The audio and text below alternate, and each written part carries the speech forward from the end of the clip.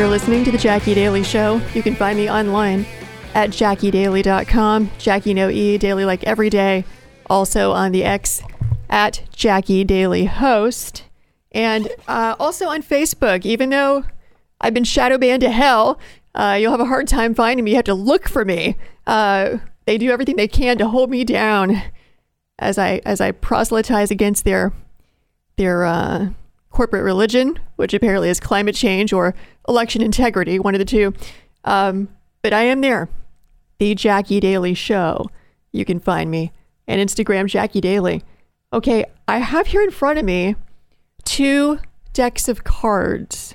It has now become fashionable for, nonprofits or political operatives to put together decks of cards.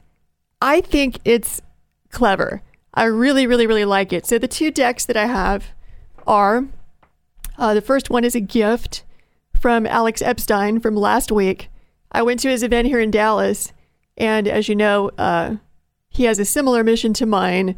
He wrote The Moral Case for Fossil Fuels. He basically explains that human flourishing is our goal, and we flourish best with fossil fuels, and in fact, billions of us will die without them. Makes a compelling case. He's been on the show. He's a friend. So he has this whole deck of cards. Literally, Joe Biden, Larry Fink, Bernie Sanders, the New York Times, Elon Musk. Let me give you an example. Okay. Joe Biden is the jack of clubs. I'm not sure why.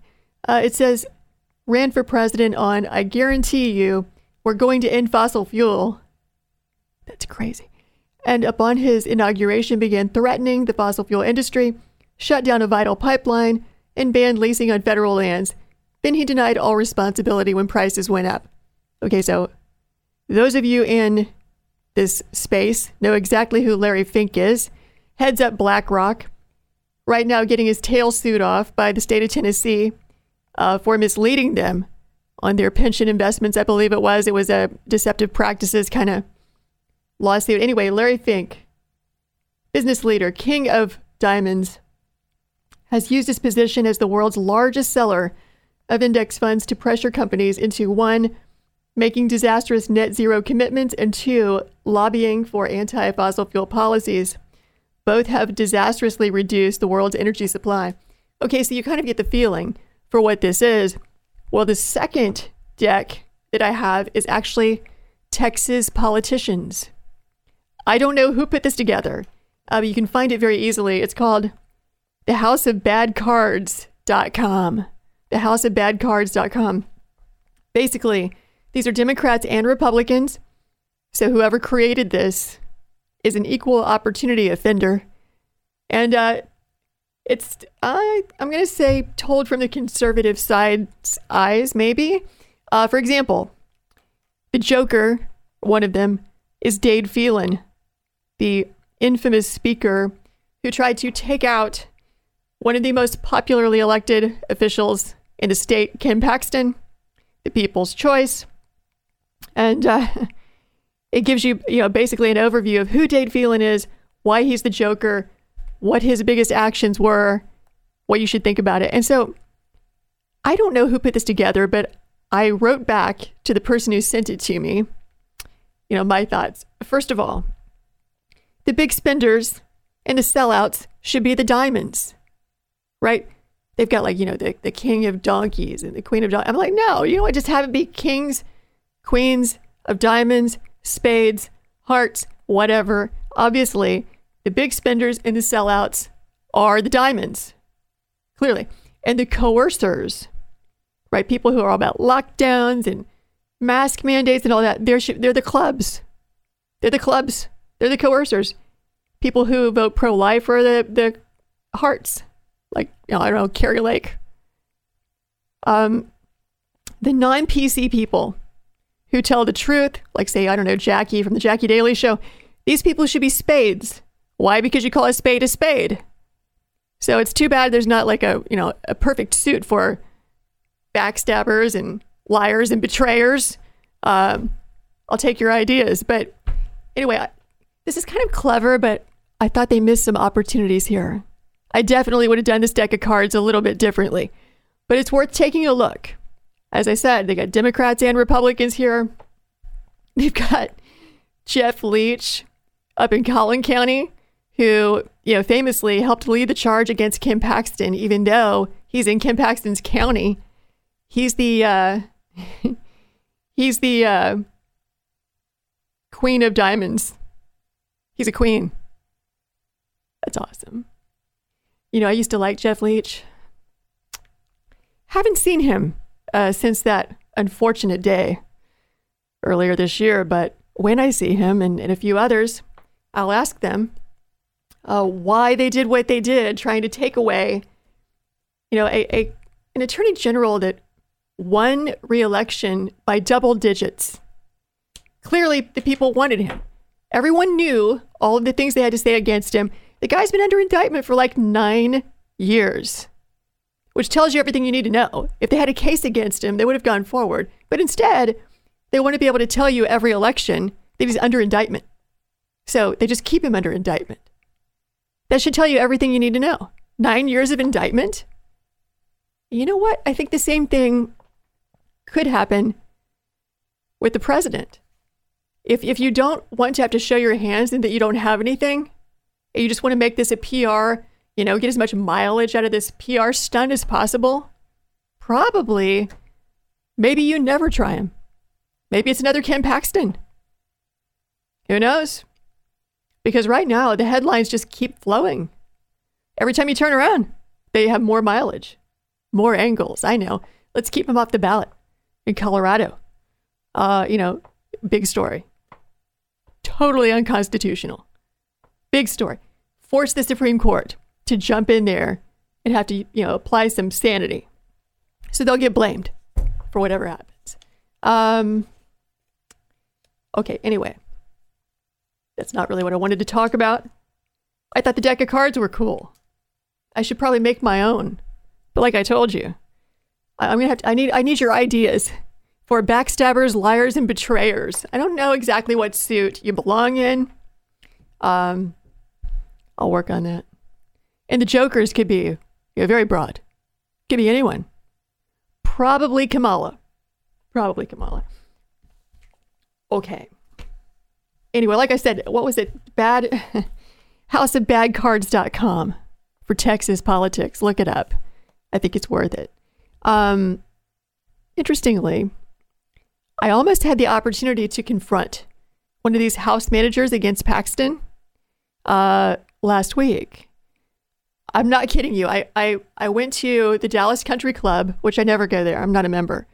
And I had dinner with the Speaker of the House of the U.S. House, Mr. Johnson, not Mr. Phelan of Texas. Please. That would have been an impolite encounter. So, yeah, totally unexpected. Wasn't expecting to have that on the calendar at all. And there he was with like 6 security guys. And another acquaintance of mine who clearly had too much to drink didn't notice that Speaker Johnson was at the table and walked in there screaming profanities with glee, excited to see everybody. And F-bombs and all in the Dallas Country Club. F this, F that. And he doesn't see the speaker sitting right there, yelling all of our names, making a huge scene. The speaker's security was freaking out because this guy was running and slapping all of us on the back and yelling and in pure delight. Some people, when they have too much to drink, it was all, it was weird. It was over the top weird. It was very uncomfortable. Speaker Johnson, totally cool about it. He said, look, I forget which fraternity it was. He's like, come on, I'm from Louisiana and I was a frat guy. Okay. I can handle this. Because, he has a reputation as being a litigator for Christian conservative causes. It's very, very strange. Where was that? Where did I come from with this? We did not know because the place was practically empty, actually. It's sitting literally, 10 foot from us, maybe, And the only other table that was occupied in the whole dining room was Morgan Meyer, my rep, who helped lead the charge against Ken Paxton. There with his family, polite dinner. We're there with the speaker. It was not the time for me to raise unpleasant conversations, but I will. It's the first time I've seen any of them since that all went down, and I felt a bit like restrained and like my hands were tied. I complimented his wife's jewelry, which was amazing, I'll admit. But anyway, that was what happened last week. Great talk with Speaker Johnson. I don't betray confidences. I don't just put on a loudspeaker on my show conversations I have with influential people, because I want them to keep having the conversations with me and not, feel like I'm a walking loudspeaker or parrot. So I don't do that. I will only say, because I know I have very little time left, I'll only say, had a really good impression of him. I'd never met him, didn't know him. He's one of the few members I don't know at all, because I worked there for 7 years.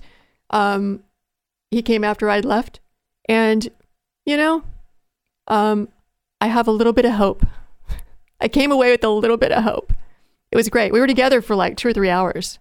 A totally unexpected treat, actually, for me. So let me think more about if I can share anything we talked about. Probably not. And I'll go to break for a second. All right, you're listening to The Jacki Daily Show.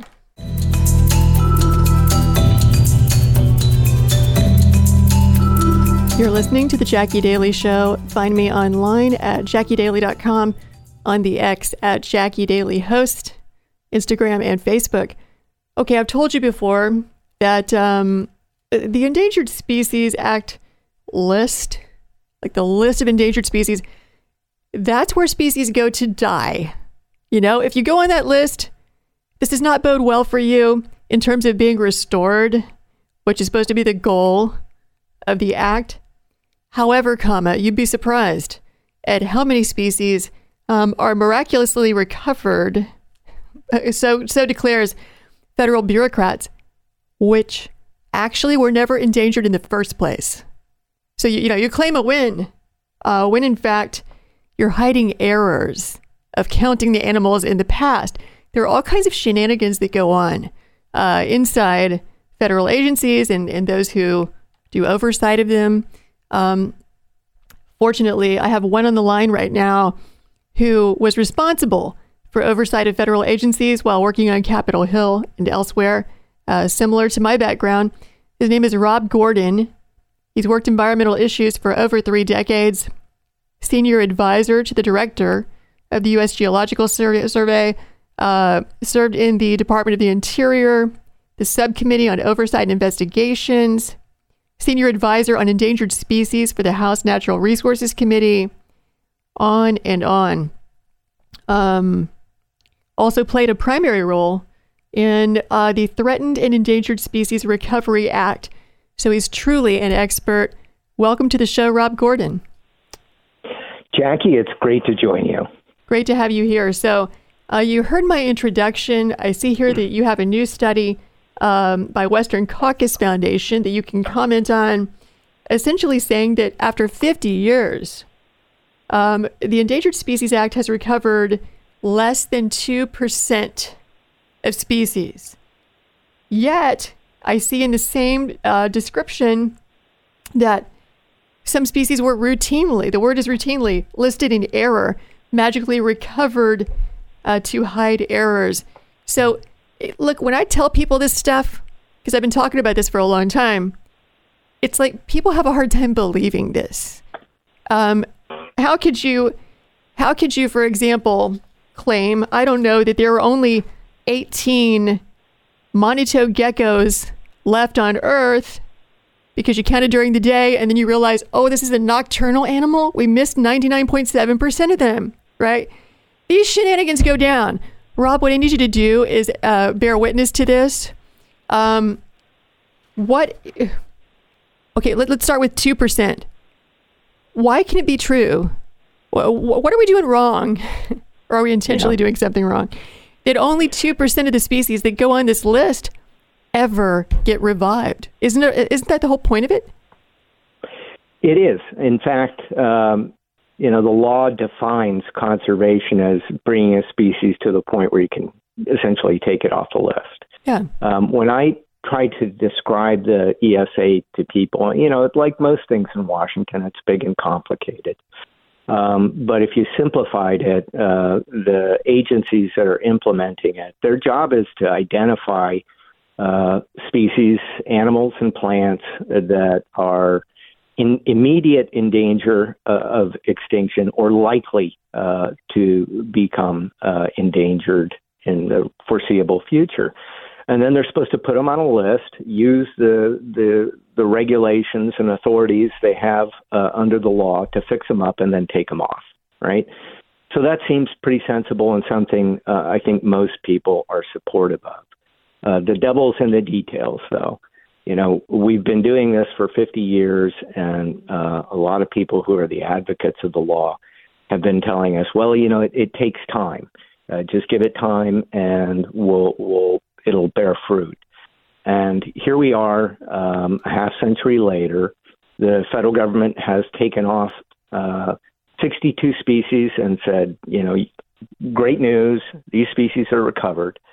But when you really dig into the details, they turn out to be things like the Monito Gecko, where they were put on the list based on an assumption that they were that there was a really low number that they declined because they were getting eaten by invasive black rats. And subsequently, the agency, the U.S. Fish and Wildlife Services, acknowledged there's no evidence that one gecko was ever eaten by one rat.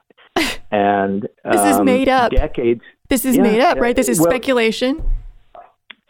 It's total conjecture. And if it were one case, I think you could say, well, this was the way people were looking at the world. They were making assumptions.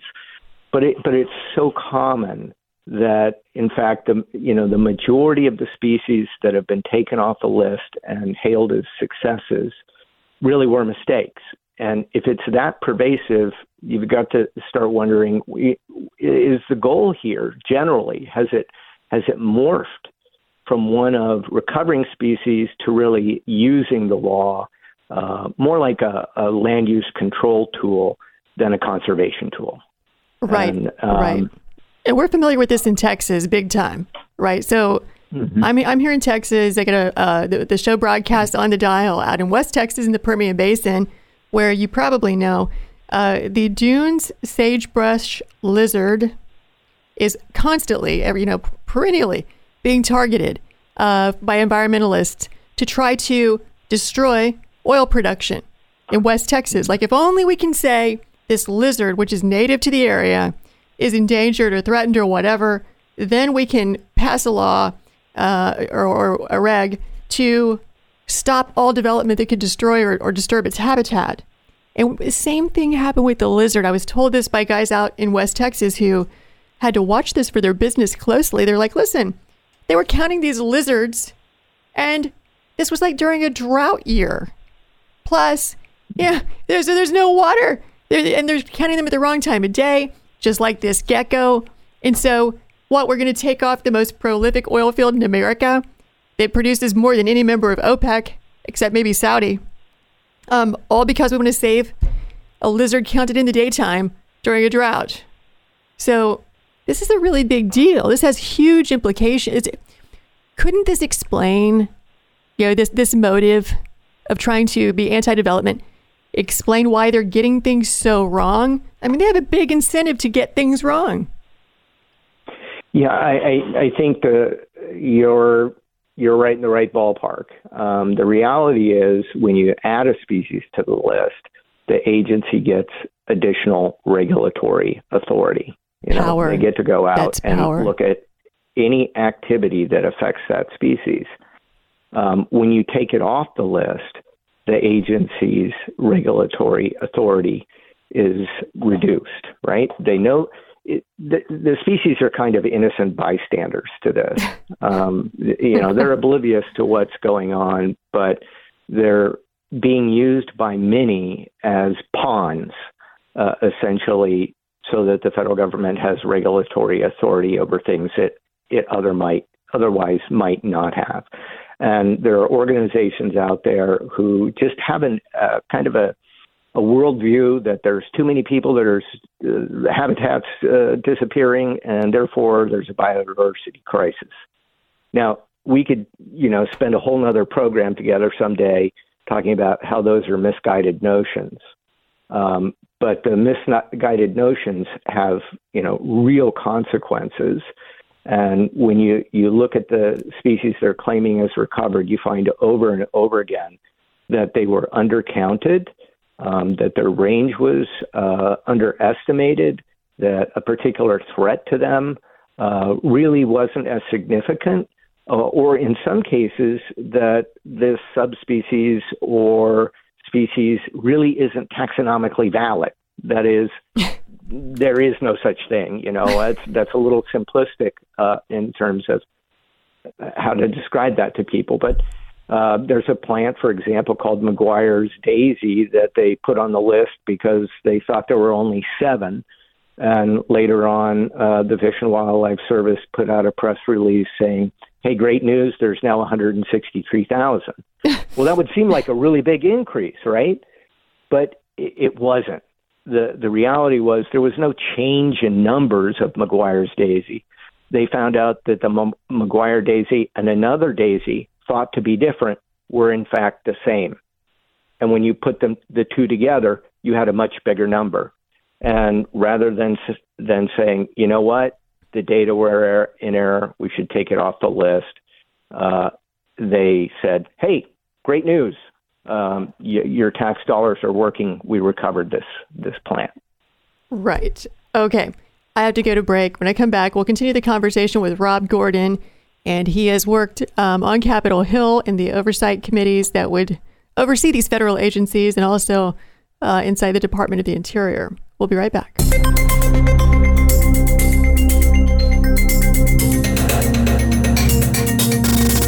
You're listening to the Jacki Daily Show, and I'm continuing my conversation with Rob Gordon, who used to be inside the Department of Interior. He had a hand in writing a law that actually is designed to protect our endangered species. 3 decades in the field, truly an expert. And we're going over the fact that if you're just joining us, basically there's a new study out showing that only 2% of species are ever actually recovered after going onto the Endangered Species Act list, or you're threatened, you're endangered, etc. There are different classifications. Apparently, some of these species were routinely listed in error. Some of them magically recovered to hide errors, as well as wasteful costs imposed on private property owners and taxpayers like you and me. So, Rob, a few things. The study shows that 60% of species delisted from the Endangered Species Act were never endangered in the first place, that 2/3 of the habitats are on private lands. So we're going to, tell landowners they can't use their land as they see fit, or maybe even fine them.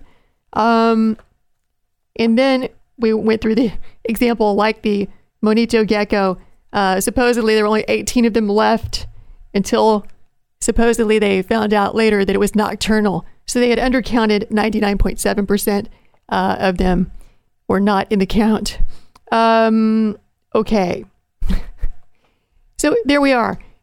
A few thoughts. The first is, it seems to me that despite these errors, which I think are inexcusable, I mean, how can you not know a species is nocturnal after you've done all this study of it over a period of years, no doubt?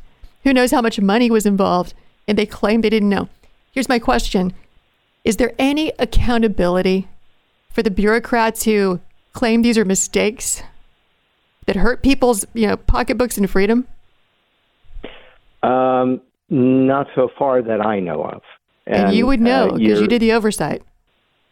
on the Hill. You're getting into a really kind of crucial, the crux of the issue in some respects, and that is scientific integrity, right?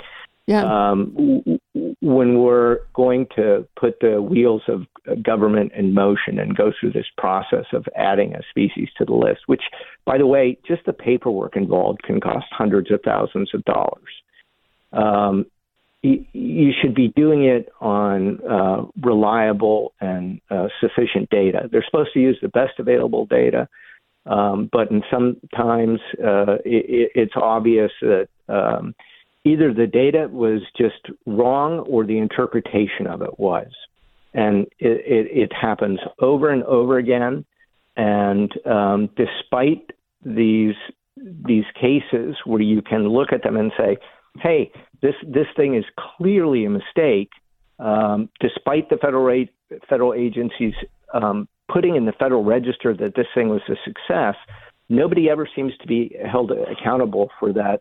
It's essentially scientific misinformation.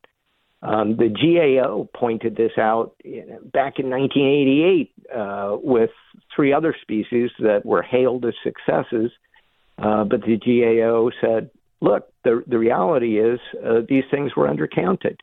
So this has been going on in this program for decades, and the Fish and Wildlife Service has essentially gotten away with repetitively misreporting. And this is not it's wrong just ethically. It's a scientific integrity problem. It makes Congress's oversight job more difficult, and it also misinforms the public as to what's going on. Right. Well, the other thought I had is that maybe some of this is actually, let's assume they were being accurate. Let's assume they were accurately counting a species, not playing any sleight of hand, actually trying to do their job. Isn't it true that the loss of species over time, certain species, is natural? Like it's not something that we can control. Like it's a natural occurrence. It's mixed, right? What you're talking about is natural background extinction rate, and most assuredly that occurs. And there are a lot of these species that are kind of considered relictual. They declined after the ice age or something. And the question then becomes, what role do human beings have in hastening that decline? And even if human beings don't have a role, what should we do about it? I think there's other questions beneath that are even more serious, and they regard what is a species. When we mention that word, species, and the Endangered Species Act, we're using it in a legal, not a biological context. It incorporates subspecies, distinct populations, sometimes varieties of plants, and all these things get hazier and hazier, and the groupings get smaller and smaller. And with each smaller grouping, any human activity that affects it seems greater. Therefore, everything's endangered. Basically, if it's really easy to be endangered, special and unique, they've eliminated the meaning of the word special and unique, right? Not everything's endangered, and when you look at the numbers in the program, that's certainly the impression people have been given. Well, it just seems like so much of not just the environmental movement, but the doomsday prophets, the people who are constantly predicting the apocalypse, whether it's climate or whatever, they take natural phenomenon. Global warming right now is natural. So many changes. The erosion of coastline is natural. It's been happening since the beginning of time, right? Coastlines change. That's what they do. Nothing stays the same. And these things are measured and turned into crises. At least that's what I saw while working on Capitol Hill. And you were there for a long, long time. I mean, you know what? A person can almost accuse you of being a swamp creature, but somehow you came out like with integrity. You're actually holding accountable the government rather than, selling out and lobbying on behalf of, I don't know, I won't name any names. But, it's really refreshing to hear from you. What can we do if somehow responsible people ever get the government back? After all you've seen, what would you do to try to bring accountability to endangered species work? Well, that's a huge question. But and of course, I ask you with 3 minutes into the segment, of course. Right. I mean, the good news is there are lots of things you could do to improve the program, right? Because it's so terrible right now. Right now, it kind of pits people against wildlife. And one of a former regional director of Fish and Wildlife from Texas said, hey, the incentives are all wrong here. If I find gold on my property, the value goes up. If I find an endangered species, the value goes down, right? And that's not what you want to do. If you want to give people incentives to recover things, you've got to protect their private property. We obviously need much stricter scientific standards. I'd love to see the states really more in the driver's seat when we're talking about species that fall just within their states, rather than this ever-growing federal list that's basically used for national land use control. So there's a whole lot of things we can do. But with regard to these crises, that crisis mode, there's good news out there, and that it's things aren't all disappearing. Moose, elk, black bear, mountain lion, beaver. I could go on and on and on. All these things are actually have increased substantially in number and range over the last century. And when we're talking about 1,700 endangered species, we're talking often about subspecies, varieties of plants. I think more than half of the mammals on the list are subspecies, for example. So the picture is a lot brighter with regard to wildlife and biodiversity, and much more disturbing with regard to implementation of the Endangered Species Act. Okay, I've got very little time left. One question for you. This is a yes or no question. Is it possible that 100% of U.S. land, I don't mean federal land, I mean all land, actually contains an endangered species, whether it's a plant or an animal? In other words, could the federal government justify taking jurisdiction and control over 100% of our land on the basis that there's an endangered species potentially occupying that land? Is that possible? I know it's 100. It's close enough. Okay. It is vast. I think there's over. You take the state of California, more than 2 times that area has been, I believe, designated as critical habitat, and there's even greater amounts that are affected by other aspects of endangered species regulation. So it's vast. And that's just one act out of so many. Yeah. And hundreds of thousands of federal regulations, many of them criminal, with criminal penalties. So that's where we stand. I'm all sunshiny today. Talking to Rob Gordon. Rob Gordon was on the Hill. He was in the agencies, interior and otherwise, 30 years of experience, talking about a new report by Western Caucus Foundation on Endangered Species Act and where we are after 50 years. Rob, thanks so much for coming on. Hey, it was absolutely a pleasure to join you, and would just like to direct your viewers and listeners to the Western Caucus Foundation website, where they can pick up this report. Fantastic. Thanks so much, Rob, and Merry Christmas. Merry Christmas. You're listening to The Jacki Daily Show.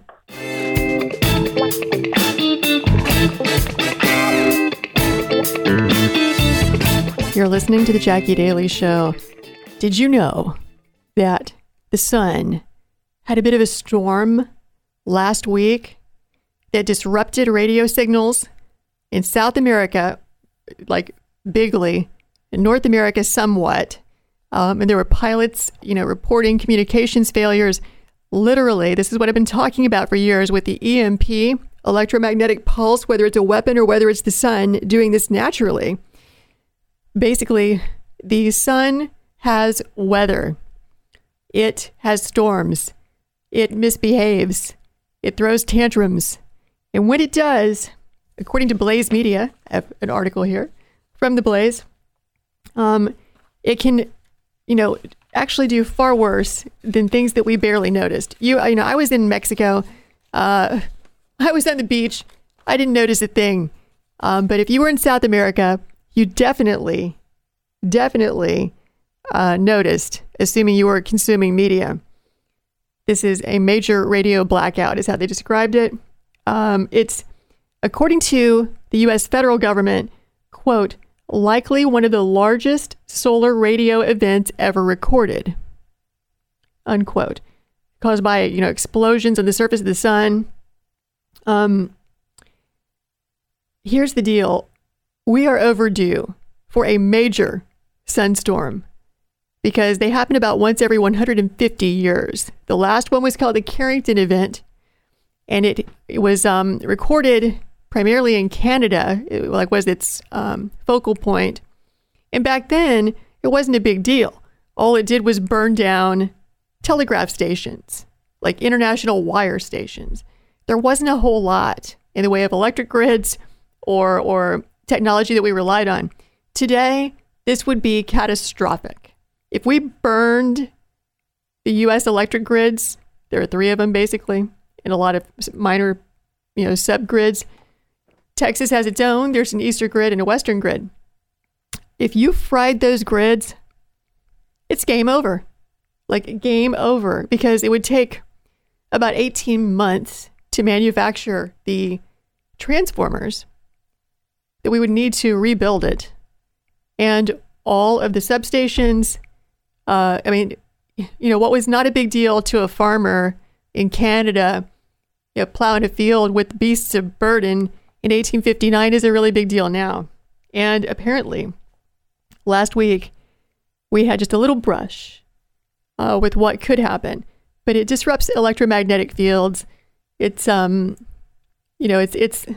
cannot overstate what a big deal this would be, and we're due. We're due. I've been working with the federal government and also Texas state government for years to try to get them to harden the grid against exactly this kind of problem. Fortunately, nothing catastrophic happened. But, I'm seeing here, this is reported by the Blaze. A geomagnetic storm could adversely disrupt railway systems, turning train signals from red to green. Oh, it could do a lot more than that. A lot more than that. I had a guy on the show, Bill Forstchen. He wrote a book called 1 Second After, which is like a fictional book trying to describe to you what would happen if we had this electromagnetic pulse sunstorm or a weapon that simulates exactly that same effect. We know that Russia has it, North Korea has it, other enemies have it. They would launch it by satellite. It would detonate 50 miles above the U.S. eastern seaboard. You wouldn't feel anything, you wouldn't hear anything, but all electronics would be destroyed, fried.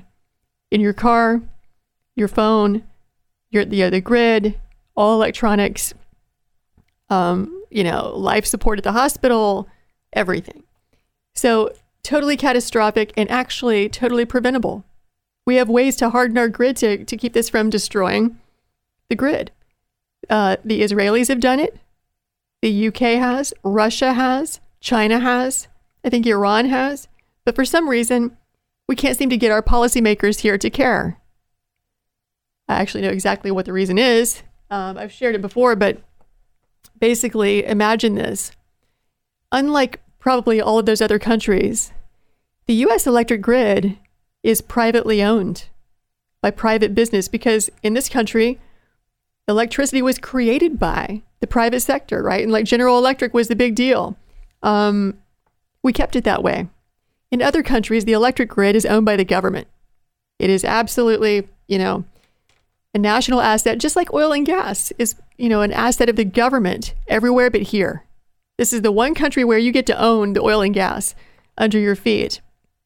So, there are great things about this. But what's difficult is the private companies say to the government, stop putting more regulation on us. Don't make us do all this costly stuff to protect the grid. We're not the military. We're not the Department of Homeland Security. Why should we have to pay for this? And so there you have it. The lobbyists for the utilities in particular just argue they don't want to pay for it. And I'm saying as a citizen, look, I hate paying taxes. I think we're ridiculously fleeced and overtaxed. But this is one thing I'm willing to pay for. There are several things I'm willing to pay for. National defense, protecting a border, for example, protecting the grid. We can't live without it. So here, last week, this story proves again how vulnerable we are. Yet there's nothing you can do. There's absolutely nothing any of us can do to stop a solar storm. Nothing. A coronal mass ejection. A solar flare. Nothing. And in fact, by the way, the sun is the number one determinant of how warm the earth is. We can't do one thing to control it.